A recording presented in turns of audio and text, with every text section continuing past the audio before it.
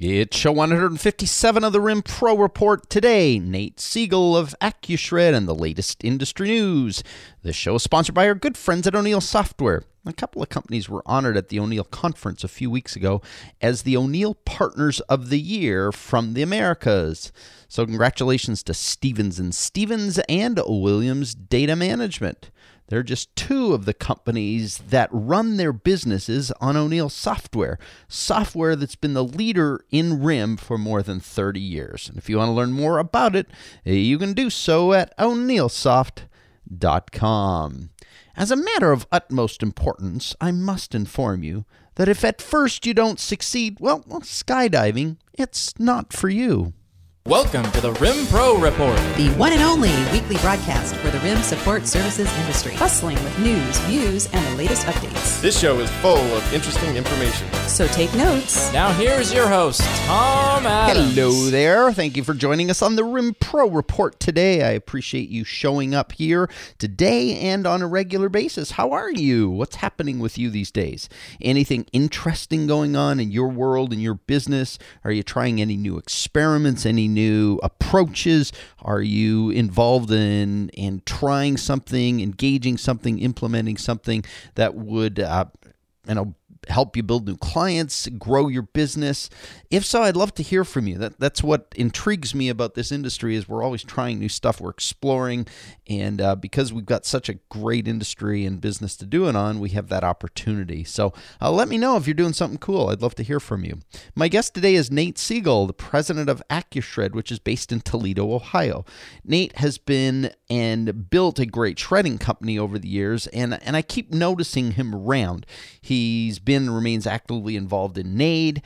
And so based on that and those encounters I've had with him over the years, I thought it'd be interesting to have him on the show today to learn his story, to hear what he's all about, and to just get a sense of another real big contributor into the community. And I always love these kind of conversations because it helps me to understand what makes people tick and why they've become so successful. But before I get Nate on the line, let's get caught up on the latest industry news. This is what showed and crossed my radar screen this week. Looks like Nate has announced they'll be launching an interactive, fully web-based training program to support the CSDS certification program. Testing will still be completed in person on a regional basis and also at the 2014 NADE annual conference. This will be actually a great way to ensure all your staff can be trained for their CSDS certifications. NADE says the program will be available later this fall. Let me remind you that the European Information Management Conference is coming up very soon in Amsterdam. Actually, those dates are November 10th to the 12th. I want to encourage you. In fact, I highly recommend that you attend this conference, especially if you're based in Europe, the Middle East, in an accessible way to Amsterdam. Heck, this will be a great show, even if you can make it from North America, Asia, or Africa. Here's a peek into a few things happening. I'm actually going to be interviewing executives of some of the largest companies in Europe about what they see happening in the marketplace, how they're responding to it.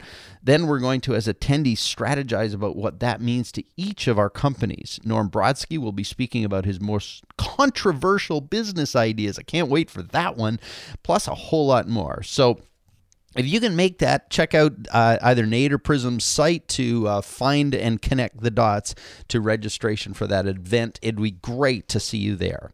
Hey, best wishes to everyone attending the Prism Latin America Forum in Cancun today. That's got to be depressing, being in Cancun for a conference.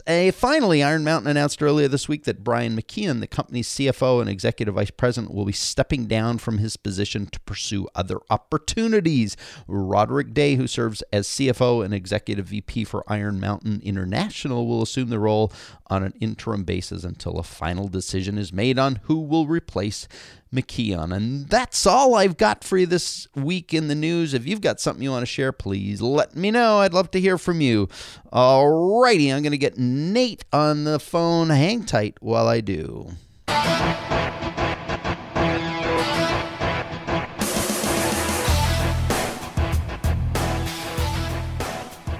Nate Siegel is the president of AccuShred based in Toledo, Ohio. Nate, welcome to the RIM Pro Report.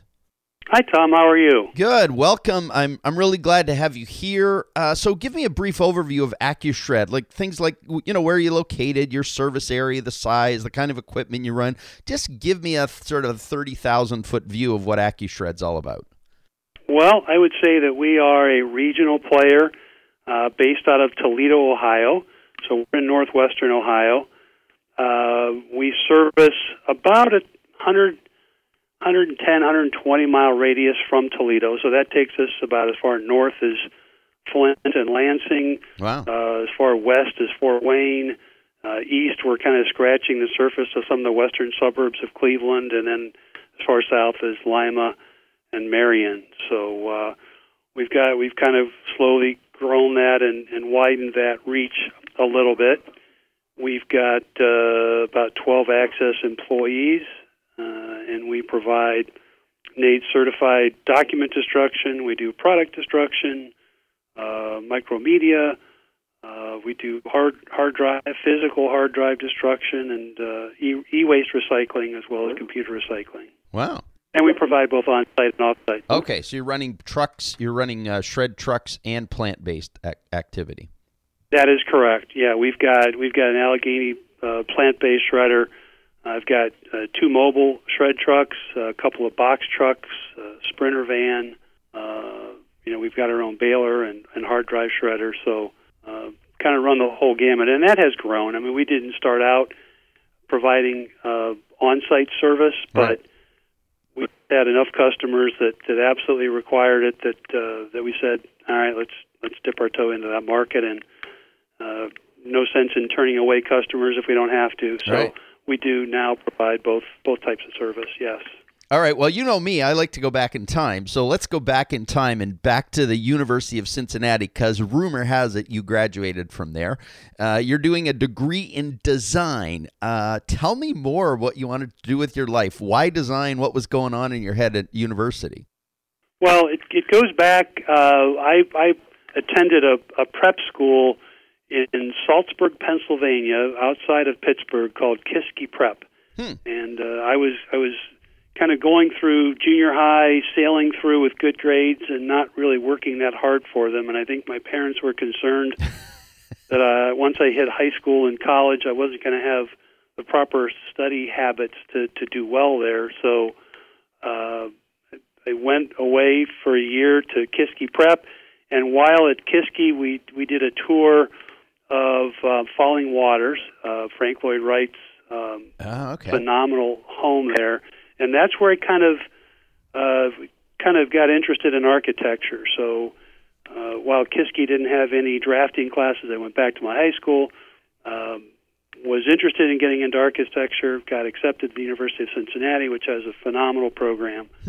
And while there during my first year, in order to get good grades, I had to specifically do my design work for the professors' likes, and I didn't particularly care for that. So I saw another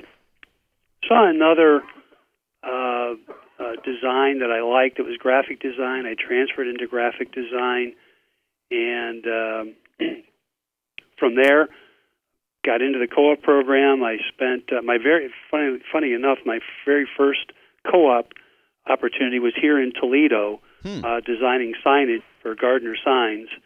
And Really? The co-op program, of course, you alternate quarters working in the field and classroom work. Right. So you, Right. in all honesty, and graduate with a year and a half of practical experience. So I had kind of an exposure to designing signage. My next job was at Lexington, Kentucky, at KET, which is Kentucky Educational Television, where I did design work for program guides and various printed material for them. I spent a couple of quarters in Philadelphia working for Menley and James Laboratories, which is a consumer products division of SmithKline Beecham at the time, doing package design. And that's what I really, really found a liking for. I love the problem solving of package design and the whole consumer aspect of that. And then my last job was specifically package design out in St. Louis at a company called Overlock Howe Consulting Group, and really seemed to enjoy that quite a bit. So that design sensibility got you into your sort of early career. What other stops did you make along the way? Did it all happen before you got into the shredding business? What else happened, or sort of what were the next steps that happened in your life?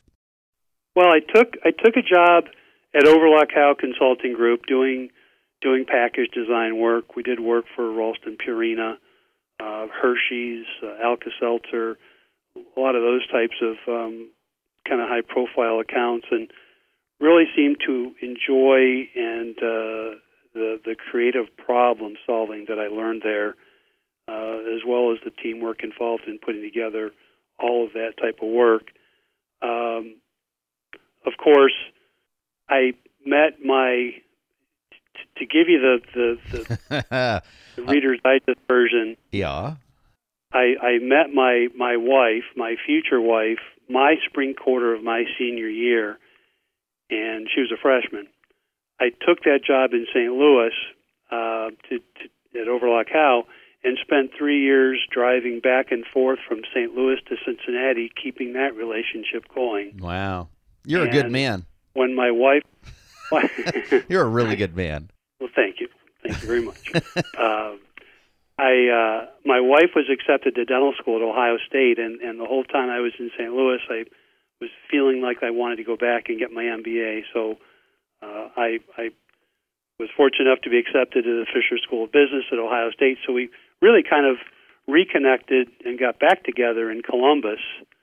And when I went through business school, my father-in-law offered me the opportunity to come and learn the recycling business and eventually help run that when he stepped away from it. So he knew my wife wanted to practice dentistry here in Toledo, and made that offer, and it was kind of fortuitous that he did. And so you come back to Toledo after your MBA, and you start working. And this is this State Paper and Metal that you start working at? That's correct. That's Okay. State Paper and Metal, which is a 75-year-old recycling company. Yes. Okay, so you get involved in that, and you start helping that business with your expertise. And so when exactly does the impetus out of that come to start your shredding company? Tell me a little bit about the birth story and maybe the conditions that led to deciding to get into the shredding and destruction business. Well, State Paper started to get quite a few calls wanting to know if we provided shredding services. Yeah. And at first we kind of shrugged the calls off, but they were coming more frequently, and it was something we decided, should we kind of look into this? So I started doing some of the due diligence, talking to people in the industry, starting to look at equipment, and one of the best things that we could have ever done was call in Evelyn from Allegheny, and Shredder Mom kind of came in here and looked at our layout and made some recommendations, and she got us kind of pointed in the direction of NAID. So I touched base with NAID and some of the NAID members at the time, and people were really, really forthcoming with information. Of course, Yeah. I didn't talk to anyone local. I went quite outside the market, but they were real forthcoming with information and suggestions, and helped us with what to do and what not to do, and we learned from some of their mistakes. And finally, I think September of 2002, we incorporated and kind of opened our doors January of 2003. And so you started with plant-based equipment. Is that kind of how you got your start in it? We did. It was Right. it was pretty rough at first. I mean, we had the nice Allegheny shredder, but we shredded into an open top. I mean, at the time we didn't have that many customers. It was Right. it was me doing the sales. It was me doing the shredding. It was me doing the invoicing, and we shredded into an open top. And fairly quickly after that, we developed enough of a following and a client base that the open top wasn't going to work, and we went out and bought a closed door baler, and that lasted probably longer than it should have, but eventually we upgraded to an auto tie and just kept right on flying. I mean, it really had a nice setup working for us that we're still in today. There's a separate secure building that's on our campus, it's on our property, that was used for, Lucas County had a recycling program that kind of came and went. So we had this large, we had a 12,000 square foot building that had office space on it. So it really seemed to work out quite well for us. Oh, so that's cool. Dropped the shredder in there and, tidied up the doors and got the whole, the camera and video monitoring and all that set up, and we were kind of off and running. Oh, that's cool. So what were some of the early struggles? You obviously talked about having to do it all yourself, but what other struggles and frustrations did you face early in the shredding part of the business? Obviously, you had the benefit of the recycling business, which is supporting and fueling some of that connection, but the shredding business is different than the recycling business. Tell me some of the early struggles. Well, I think they were probably operational in nature. If I had to look back on it, just the growing pains of logistics, of getting the first truck going, of driving out into the country when you've got nothing else out there. You have to start somewhere, and you have to have those first 2 and 3 and 5 and 10 and 20 customers, and it was a little painful just driving out to wherever to pick up material, but getting the word of mouth out there, and we're always kind of looking to grow the customer base, and that was probably the challenge, was from the equipment on the inside to the logistics of bringing the material in, just the efficiencies or inefficiencies, so to speak, of starting up a business was somewhat challenging. And then also hiring. I mean, just the initial steps of hiring the right people, and that was kind of a tedious task, not knowing what we were going to look for. Right. Right. But I'd say it's operational in nature for the most part, just the growing pains. Yeah, the advantage of starting when you've got another business fueling it, even if it's not, that's where the revenue's flowing. It's not like you're having to make your meal, you're not having to figure out where your next meal's coming from based on just your shredding operation alone. So that probably took some of it, which then started focusing it on the operational stuff and those growing pains that are more of the pain when you can eat from the other side of the business. Correct. That's absolutely correct. I mean, we were very fortunate to have State Paper to lean on in those early days. I mean, the recycling business is very cyclical, and we were hoping that the shredding business would help kind of even out some of those lows on the cycle. Right. But yeah, there's no question we had employees that I could eventually bring over. We had equipment that we could bring over. I mean, if you talk about how the two companies work together, I think it's really helped us and give us a competitive advantage, I believe, in being able to bundle services. Oh, okay. So when you bundle services, you're bundling in both the shredding and full recycling program. So you're going into clients and customers with a full suite of services, all interrelated.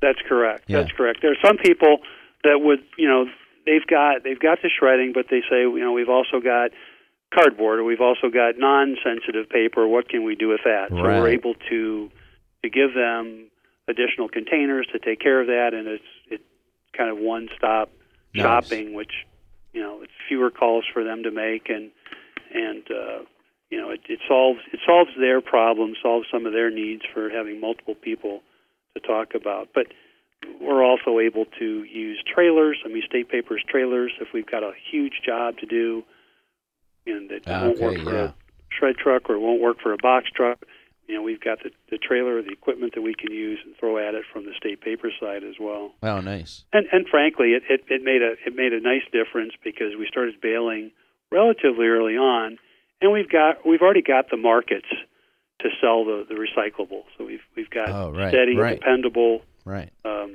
markets to sell that. So we're not starting from square one trying to find that. Yeah. Oh, that's cool. So, what have been some of what you would consider the most important reasons that you as a company have been successful? What have been some of the things you've leaned on in terms of these are either values or these are principles or these are rock solid beliefs that you hold to that have driven the success of the AccuShred and ultimately the State Paper and Metal Company as well? Well, I think one of the biggest reasons that we've grown as much as we have and we've been as successful as we have is our people. I know, you say that, we are the brand. I am the brand as a brand owner, but I think our drivers and our staff is an extension of me in front of the customer. And our people are just so critical. I've been blessed with great staff, with good drivers. It takes hiring for me.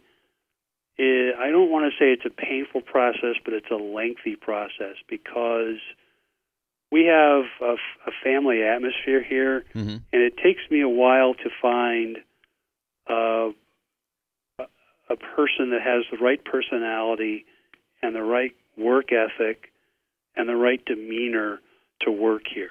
We've been fortunate to have virtually no turnover. My very first driver is still with me. Wow! And I think that says volumes about how we do things here, and about how much the driver believes in what it is that we're doing. It's interesting. We just hired a new driver, and Tim, our very first driver, said to me, I think he's going to work out, but he just doesn't have the belief yet in what we do. I mean, it was interesting to hear him talk about how much that core belief in what we do and how important it is. I mean, he says it's just a job to him, where it's not just a job to me. And I thought that was really interesting because they really do believe in what we do. So what is that belief that Tim has? I think he believes in the value that we provide. He believes in the process, and I think he believes in the company. He believes in his people. Yeah. And for me, a company isn't. I don't think the company is me. I think the company's my people. Yeah. Especially when they're the ones that are out there on the firing lines, listening to the customer and helping to solve their problems. Right. So it's heartening and very heartwarming for me to hear him talk about that. So if we just dig into what you just said there, which is it intrigues me. It's you take a long time to hire a driver. Your drivers are the extension of your company, and there's this belief thing that's wrapped in that. So this latest guy you just hired, how long did it take you to hire him? Where did you find him? Give me a mini case study on what just happened. Well, there are a number of ways that we go about hiring, but the newspaper doesn't really work. I mean, there are some news sites. Indeed, Indeed.com is a site that we've used here recently that we've had a lot of response to. But when I put the word out, I'm looking for a route driver and what it is that we do. I get a lot of responses from bus drivers, and that's not necessarily what I'm looking for. I want someone. And it's hard to say that you want someone with personality wanted personality. But I mean, I think we have a fun working atmosphere. It's a nice place to work. I'd like to think, but I'm looking for someone with route driving experience, with customer service experience. We can hire anyone off the street, but it's really someone that understands the route driving and the customer service. That's really critical. And it took. I probably started looking a couple of months ago, and kind of started and stopped as we decided how we wanted to go about hiring him. But kind of put the full court press on here over the last couple of months, and so I'd say it took us a couple of months to find the right person. And so, do you do testing? Do you do other things? Because you said there's three things: personality, work ethic, and demeanor. And so, how do you discover that? Do you take, once you've got this new person into your sites that might fit? They've got personality. They're not necessarily a bus driver, though they could be. They've got that sort of route experience. How do you figure out, do they have the right personality, the right work ethic, the right demeanor? Do you go through multiple interviews? How do you pull that together? Well, it's gut. It's face-to-face. It's talking to them. It's asking them what they've done in the past and trying to find out what their values are first before you even explain to them what it is we do here. And frankly, that's the first thing I'll ask them is, what do they know about our company? And if they haven't really done any background done any background work, right, and looked into what it is we do, it turns me off a little bit. I mean, in this day and age, I think you got a computer. If you're really interested in a job, you're going to find out a little bit about that job right, and the people that work there and what it is they do. But with this gentleman, I knew within 5 minutes of talking with him in a face-to-face interview that he could be the guy.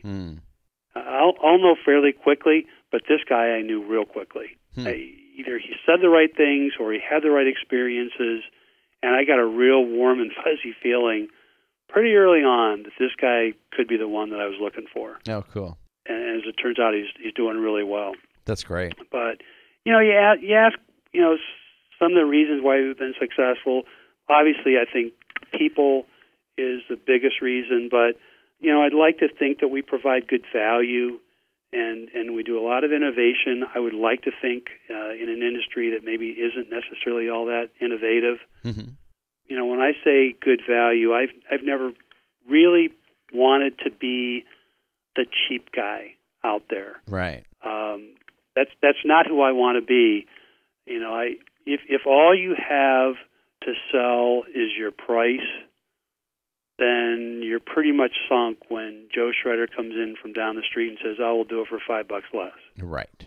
You have nothing to fall back on, and that's never what I've wanted to be about. We have innovated. Whether it's just sending out newsletters to our customers to let them know what's going on in the industry and provide them articles that we think would be of interest to them, whether it's in our marketing, whether it's in the graphics on our trucks. I've always believed that our trucks don't have to be just trucks. They can be rolling billboards.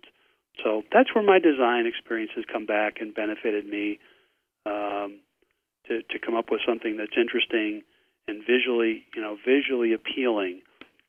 How many times you drive down the street and you're passing trucks, but nothing ever stands out? Right. Well, I can't tell you how many times we've had customers call and say, I saw your truck rolling down the street, and we need this service. Can you give me an idea of what it would cost and what services you provide? Well, the fact that they saw the truck and noticed the truck, I think, is what is exciting to me. Yeah. And I just think people are missing a great deal if they're not making their trucks into rolling billboards that get them noticed. Yeah. That's great. We also give back to the community. That's another reason why I think we've been successful. Whether it's just doing the numerous shred days, in the community, or whether it's our shred cancer program that we're quite proud of. A couple of years ago, we kind of got together with Susan G. Komen, and I think we were the first company out there shredding company anyway, to take advantage of the pink bins. Right. And we have a pink bin program, a shred cancer program that has, in 2 years, raised about $35,000 for the Susan G. Komen of Northwest Ohio. Wow. And that is a combination of our customers and us. We asked them to pay, an additional small amount on top of what we were charging, and we take that amount and match it dollar for dollar and send that into Susan G. Komen. So that's bigger than just an October event for you. It's a year-round cool. event. And very cool. It's that's interesting. Sweet. Susan G. Komen was the folks at Susan G. Komen were a little apprehensive at first because, as the executive director told me, they get these types of offers all the time, weekly, and 95% of them never pan out, and I don't think she ever had any scope, any idea about the scope of what it was that what we had in mind, and the fact that we generated and donated $35,000 in 2 years, I think has blown her away, and she is certainly on board and quite enthusiastic. And that's so cool, Nate. Yeah, that's really cool. So you've been deeply involved in NADE as well over the years, serving on the board president, numerous committees. Give me an idea of what your investment in NADE has given you in terms of some kind of return on that investment.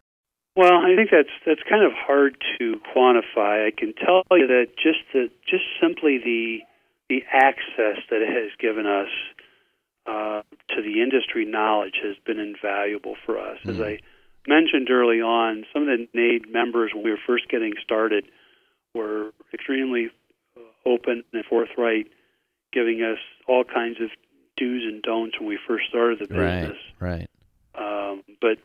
But just having access to the tremendous people that are in NADE, the NADE leadership, I think it's been able to give us direction on how to grow the business, and I think it's also given both myself and the company positive exposure, and I would dare say instant credibility.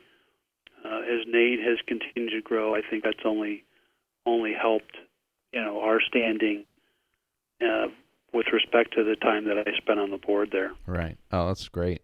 So is there anything that frustrates you or annoys you about the industry these days? And I'm not talking about I'm talking about the day-to-day part of living in this kind of industry. You mentioned earlier the sort of undercutting on price and being the cheapest guy on the block. But are there other things that frustrate you about being in this industry on a regular basis? I don't think so. I mean, I'm having so much fun growing this business right now. I can't wait to get into work in the morning. It's so much fun. That's so cool. It's just, frankly, it's the morons out there that really don't understand the concept of a sustainable business model. I still say to this day, probably the worst thing that could have happened to our industry was when the office paper market went to almost $300 a ton. Right. Because that gave people the opportunity to say, "Oh, well, I'm making all this money on the backside. I'll just give away the business on the front side, and I'll gain business that way." And they just don't realize that that's not a sustainable business model, and it frustrates me. I've tried with every fiber of my being not to get down and dirty like that, because that was one of the very first, the most important and one of the first premises that we were given when we were asking around about how to start in the business was, you got to make the service revenue stand on its own. I mean, the recycling revenue has got to be gravy, because if you're counting on that and it goes away, then where are you? Right. And too many people don't understand that. And we even have a guy in our market, up in the Detroit market, that will pay people to bring him material to destroy. It's a recycler, and I always have a problem with that. It devalues the value of the service that we provide. Yeah. And that's the biggest frustration. I mean, it's gotten to be somewhat of a commodity, business, and that's why when we go in, it's not about, and I kind of press hard for this with my salesmen. When you go in and talk to a customer, it's not about we do this, we do this, we do this, we do this. What can we do for you? It's what are your problems? Why did you agree to see me? Are you having issues with your current vendor? And it's trying to solve a customer's problem. Right. And I think too much anymore that has gone away. Yeah, we're just in there explaining what we do and trying to get it on price, and I agree. But it comes back to value and innovation, which you said are really drivers for you. So instead of being a a price company, you become a value company and deliverer of value. So if you could throw some fairy dust or magic fairy dust into your business, into AccuShred, what changes would you wish for that you hope would just magically appear for you? Well, it may not require fairy dust, Okay. but we are looking to expand the business, and we sit on a piece of property that sits right in front of the old Jeep plant here in Toledo that has been torn down, and the Port Authority bought it, and from day one we were told that we would have first right of refusal on whatever piece of that property that we would like. It's about 110 acres. Wow. We're not looking for anywhere near that, but there's a section right behind us that we would love to expand on, and we helped them get all the funding for the remediation of the property, and now they're kind of waffling, I think we want to do something different. I'm not sure if we want to have you back there. So we're a little frustrated with that. I would love to see them come to their senses and and sell us the property so that we can grow our business the way we would like to. We'd love to get all this under one roof, and we can store the bales here and handle the metals somewhere else. We've kind of expanded the backside of the building to handle the growth on the electronic side of things. We're doing much more electronics. It's kind of a growth area for us right now. So we would love to be able to expand the business and grow in that fashion. And it's just sitting there, sitting empty right behind us, waiting for that day for them to say, okay, let's go ahead and do it. Yeah. Oh, that's cool. So if you could go back to 2002 with when you started AccuShred with all the value of the knowledge you currently possess today, what might you do differently? What changes might you have made if you had all the knowledge you had today? If I had all the knowledge I had today and maybe a little bit more money, I think what I would have liked to have done was opened up a couple of different locations in addition to the one we had here. If I knew we were going to be as successful as we have been, I'd love to have duplicated this earlier on. I'm not sure it's quite as doable right now with the saturation in the market, but I think I would have loved to have opened up a couple different locations. Wow. In addition to what we have here. Well, Nate, it's been great hearing your story. I appreciate you letting me sort of dig in on some of those things in terms of how you hire and some of that other stuff. But I love the fact that you guys have been really successful there at AccuShred, and as someone who's been a part of the greater shredding and destruction community, thank you for the investments you've made in leading the organization in terms of the work you've done on the board. Those things all come back in ways that I think can't be measured in the immediate time, but they've obviously paid off for you and have paid off for a lot of other people as well. So thanks for sharing your story today. I really appreciate it, and continued success. I hope you get that other piece of property. I hope that you get some significant growth, and I can only imagine that your designs on the future are pretty cool. So thanks for being with us today. My pleasure. It's been my honor. Thank you, Tom.